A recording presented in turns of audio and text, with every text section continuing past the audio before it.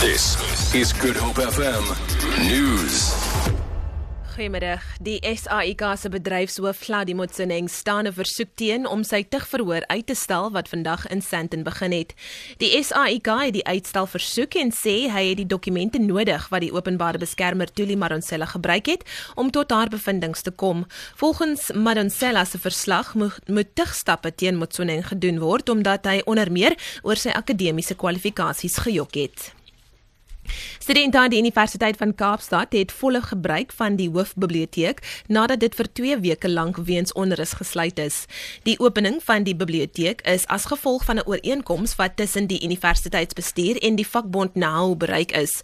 Die kampus bly egter toe en die hoop is dat die toestand teen Maandag sal normaal of liewer na normaal sal terugkeer.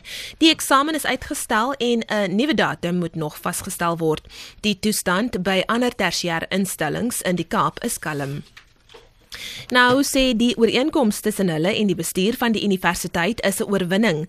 Die onderkanselier van die IK, Max Price, sê die ooreenkoms sal lei tot die indiensneming van werknemers van 6 diensverskaffers wat tans uitgekontrakteer word. Die sekretaris van SAUK, Monica Kosi. So, as their contract ends, then the insourcing begins. It's a sign of victory to workers because a lot of these workers have actually been fighting for a very long time for the insourcing. This came as a victory. To us, it means that the dignity of workers has been restored. Die Oos-Kaapse polisie het nog 'n deurbraak gemaak in die soeke na die vermeende moordenaars van Jade Pinheiro. Die derde verdagte, Sinetemba Nenemba, het vlugtig in die Port Elizabeth Landroshof verskyn. Die staat voer aan dat Nenemba die vermeende huurmoordenaar Sizwe Wamazonke gehelp het om Jade te ontvoer en te vermoor. Die staat beweer verder dat die huurmoord deur die slagoffer se man Christopher beplan is. Volgens 'n polisiewoordvoerder Miranda Mills was Nenembe alreeds in aanhouding.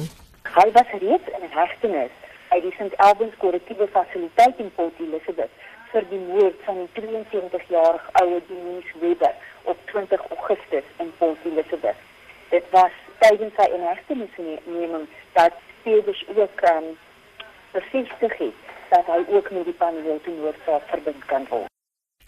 En tenslotte, die Griekse premier Alexis Tsipras sê hy is erg verleë oor Europa se onvermoë om die vlugtelingkrisis te hanteer. Meer as 20 mense het gisteraand in die Egeïse See verdrink terwyl hulle probeer het om Turkye te bereik. Sowat 64 mense, waaronder 15 kinders, het sedert eergister verdrink. Die weer in Griekeland is sleg die afgelope paar dae en smokkelaars bied nou afslag vir migrante wat bereid is om in die omstandighede te reis. Vir Good Hope FM nuus, ek is Leanne Williams.